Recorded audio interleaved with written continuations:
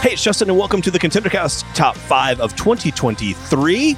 We're down to number 3, and at number 3 is Catalina Crunch. And, I mean, the cereal snack space is booming right now, especially this year and going into next. Krishna Kaliannan is going to come talk to you about his company called Catalina Crunch. Amazing story about his background and growing up and what he discovered about himself and then translated that into a brand and product set. And man, really cool story. And so enjoy Catalina Crunch story at number 3.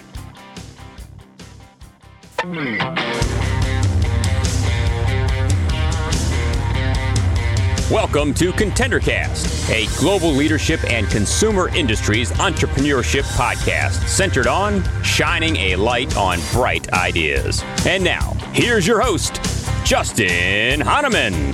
Thanks for listening, thanks for tuning in, thanks for downloading, thanks for subscribing and following. It's Justin Hahnemann, the ContenderCast, shining a light on bright ideas. Today, we're in the food space. You're going to meet the founder and CEO of Catalina Crunch, Krishna Kaliannan's on, and you are going to love his story, his background, this cool brand in the cereal, cookies, and snack space. I can't even wait. Krishna, so great to have you on the podcast. Thanks for having me. So great to have you here. And man, like I said, I love the name. Catalina Crunch just sounds cool. And so great job on branding the name because you just can't help but want to know more. Before we jump in, though, you've been doing this a couple years now. Share with our audience about your background because it wasn't in like food and beverage, right? It wasn't in consumer products. So share a little bit about that and how you got to this space. Yeah, absolutely. Well, I mean, you're right. I was at a hedge fund. That was my first job out of college. And in college, I had studied engineering and business. So was not necessarily doing anything related to food or CPG. But I actually am a type 1 diabetic, and I have epilepsy as well. So, you know, a lot of interest in how food impacts my body. So more interested in nutrition, if you will. And that's what kind of ultimately led me to food and CPG. Well, I love that you're a systems engineer by background. I'm industrial engineering also major. So that means you're probably a process thinker, and yet you've got this creative side, which we'll have to unpack and explore as we go today. So Catalina Crunch, cereals, cookies, and snack mixes, delicious and low carb, high protein. Talk about the brand and where this idea came from to even launch a business in the food space. Yeah, absolutely. Well, I mean, I grew up eating all sorts of really tasty, delicious American junk food. You know, a lot of Cinnamon Toast Crunch, Cocoa Puffs, Oreos, and bagel bites, and Coke and Pepsi and everything else. And when I was diagnosed, I couldn't do that anymore. Sure. So I went to just eating nuts every day for a snack and eating nothing but eggs for breakfast. And wow. You know, that seems limited. Yeah, Yes, indeed. But, you know, when you have type 1 diabetes, if you eat things that are high in sugar or high in carbs, it sends your blood sugar haywire and it makes you feel really nauseous and it makes it hard to control. So protein, fiber, that's where it's at. But yes, I got really sick of just eating eggs every day for breakfast. And I, wanted to go back to what I was eating as a kid, but I didn't want all the sugar, all the empty carbs, things like that. I got interested in low carb baking. It was really trendy on Instagram back in like 2017. Started making my own crackers, making my own cookies, making all this stuff on the weekend and then eating it during the week. And eventually one thing led to another. I made cereal as a test one day, right, with some cocoa powder. And, next thing I know, I was making it, I was eating it. I was eating it with almond milk. I had friends that loved it after they found out about it. And they started Venmoing me for it. And one thing led to another, and it turned into a business. That's so cool. I love that. And we've had many guests on, by the way, where the product started in their own kitchen and then expanded from there. It is so fun to hear that. Okay. And when I initially got your info, I was thinking cereal, and then I learned cookies and snack mix, and we'll talk about the progression in a few minutes. But how did you go from, a couple friends Venmoing you for product that you're making in your kitchen to something that's more repeatable, packaged, and I'd say, available in the market? How did you kind of grow and decide I need to start scaling this? Yeah, good question. Well, for months I was just eating it myself, and had a couple friends that were eating it as well. And when I looked at the market, I first thought, okay, maybe there's 7-8 million type 1 diabetics in America. It's not really a big market. Who cares about just such a small group of people. Supermarkets aren't going to stock a product for this like small of a niche. But then I realized, there's all sorts of other people that are interested in eating less sugar, eating more protein, things like that, but still want stuff that tastes great, right? Sure.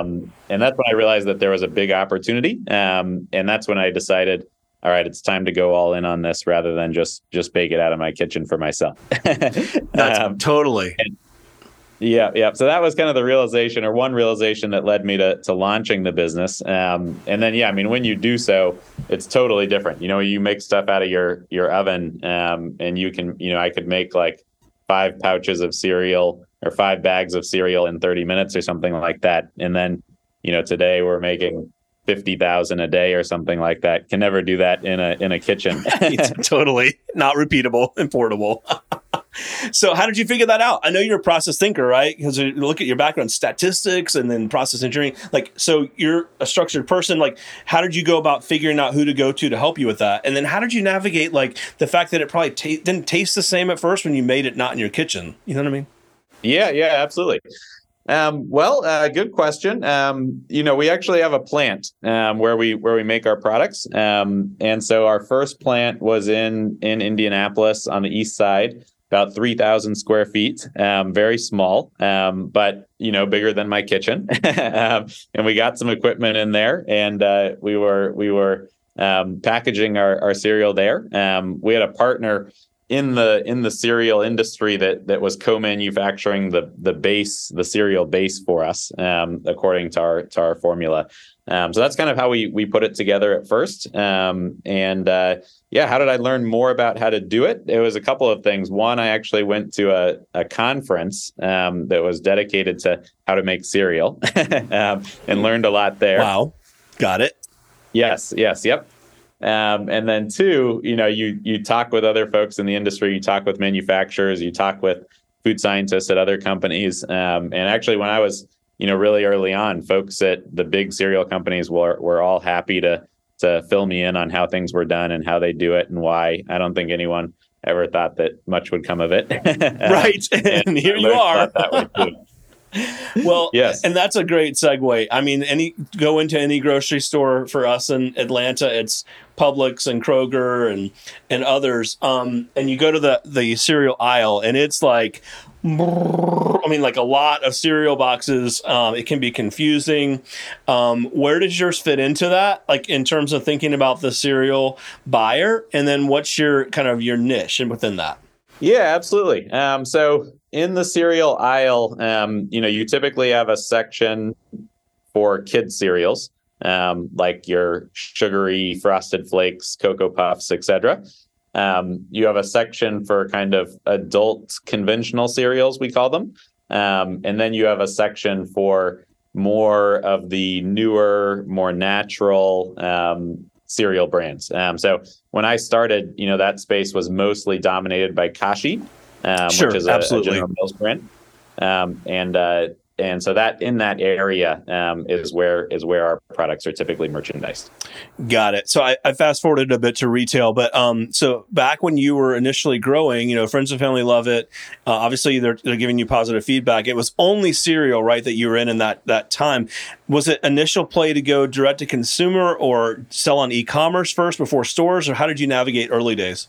Yeah, the initial plan was just to sell direct to consumer.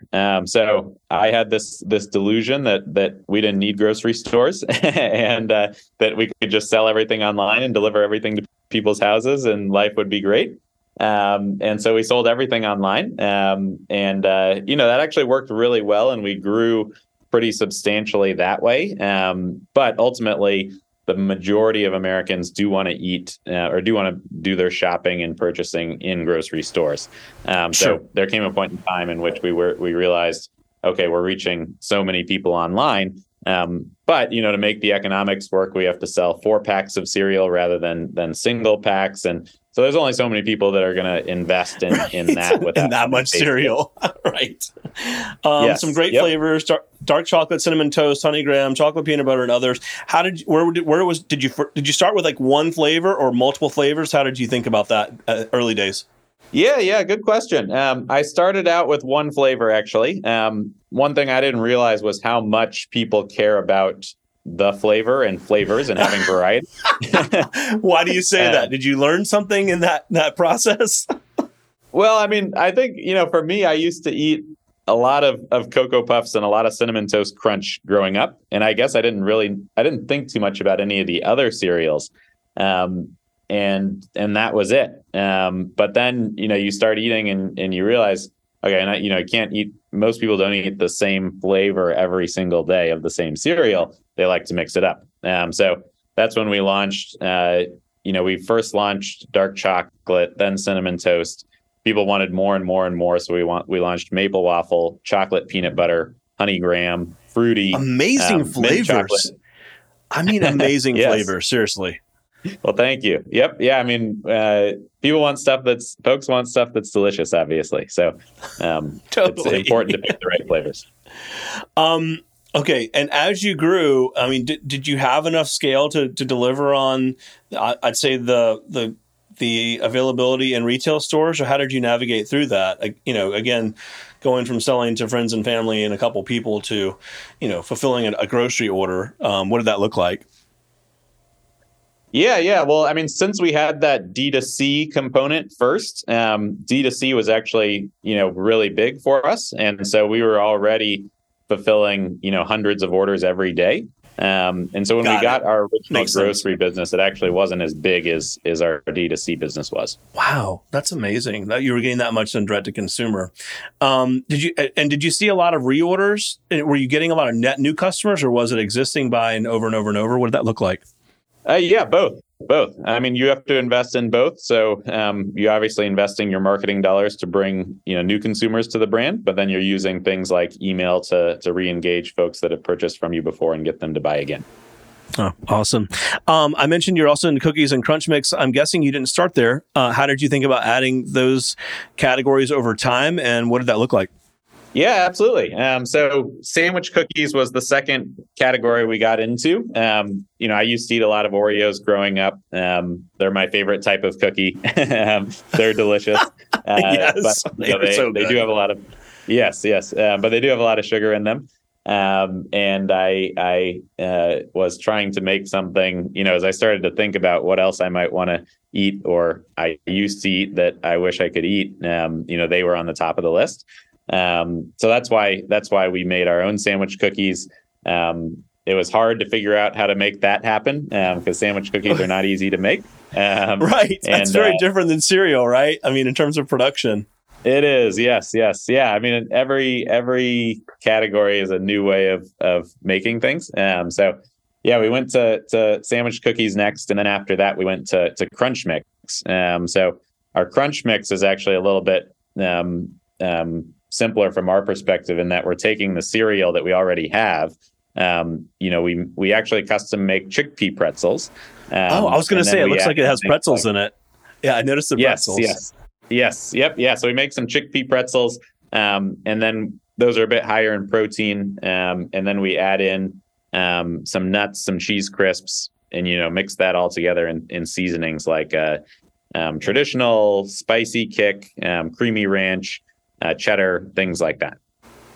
Amazing. And I was doing when I was researching you guys, your company and whatnot, man, I was also looking at your sales on Amazon and the reviews. I mean, wow. I mean, not only almost 5-star on a lot of your products, but the number of reviews is incredible. Like, and not just on the sandwich cookies and cereal. Like it's interesting. Like you really have done a great job of blowing out the e-commerce channel in addition to getting in stores. Yeah, absolutely. I mean, our goal really is just to be wherever consumers are. And there are certainly a lot of folks that are shopping on Amazon. So it's important that we're there and we do a good job. That's how we look at it. I always have to ask them things that haven't worked. And, you've got a couple lines here, categories, and now different flavors in those categories. Anything not work you launched and it was like, nobody liked it. It was awful. Or just mistakes you made along the way that you'd want to share?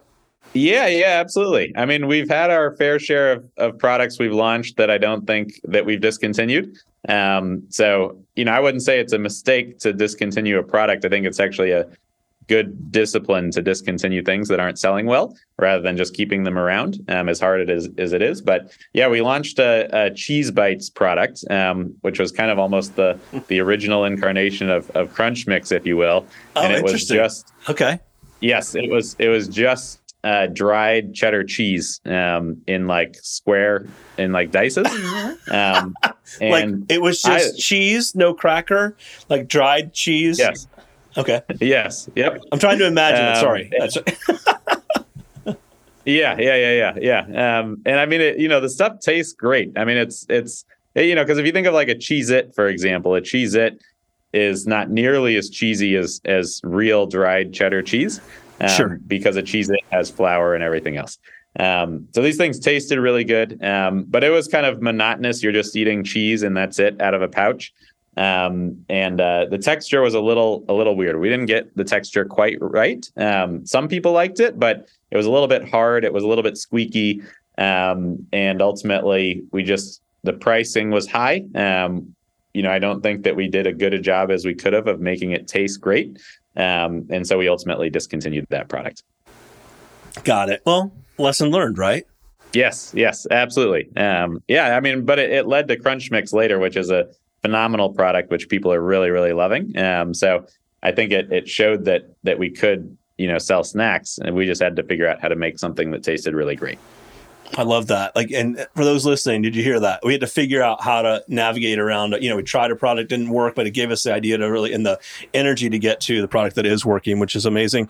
As I was leading into some of your biggest lessons learned as an entrepreneur, and you just shared one around, I'd say when something didn't work. And what would be one or two other things that you would share with other entrepreneurs that are listening that could learn from you? Good question. I think, probably biggest one is if you're in the early stages, you really need to do something, in my opinion, that you really believe in, because it's difficult and you want to give up so many times. I had several instances where I wanted to give up, where we had a co-manufacturer that didn't want to work with us anymore, and we had no way to make product, and we were out of stock. And there are many times along the way where we got really close to bankruptcy. And so I think, when you're in those situations, working on something that you personally care about and really believe in makes it so much easier to survive and get through it. So for me, my type 1 diabetes and knowing others with type 1 diabetes, I always felt, in the bottom of my heart that this really needed to exist and it really needed to happen. So that made it easy to keep on going. No doubt. Yes, absolutely. And I think in any entrepreneurship journey, you got to take things one day at a time. You got to remember, this too shall pass. That was my MO for a long, long time, was simply, survive till tomorrow, and keep on going, keep on pushing. It's very difficult, but if you just take things one day at a time and you remember that this too shall pass, I think you can get through it. And it's not always going to be on you forever. I mean, when you have a big company, we have, almost 100 employees now. So wow, amazing. There's a lot of pieces to the puzzle now. Wow. As you think about growth in the next, I'd say 6 to 12 months, what are be keys for you? Is it new presence and new outlets? Is it line extensions from a product perspective? How are you thinking about that? Yeah. Good question. I'd say number one is we have a almost 100% distribution of our cereal. It's almost in every chain in America, which means there's a ton of chains that have just our cereal, and not our snacks, snack mix, our cookies. So getting distribution wins on those products is probably our number one lever right now. But that's a different buyer in each grocery, right? In the grocery environment. For those that are listening that maybe not realize this, the cereal buyer is not the same as the snack food buyer, is not the same as the cookie and cake buyer, right? So I mean, it's just a different part of that retail, I'd say, operation that you have to break into. Yes. Yep. Yeah, absolutely. It is by no means a shoo-in to get into a second category. But it does help if you've got some good traction elsewhere in the store and you're already set up as a vendor and everything else.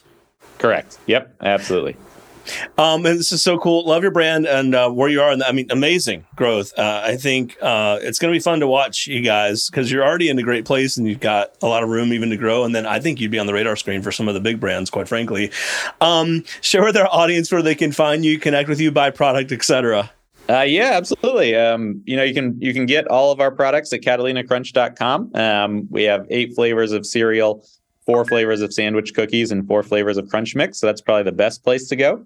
But if you want to go to your local grocery store and go to the cereal aisle or the cookie aisle or the snacks aisle, you may find us there as well. So cool.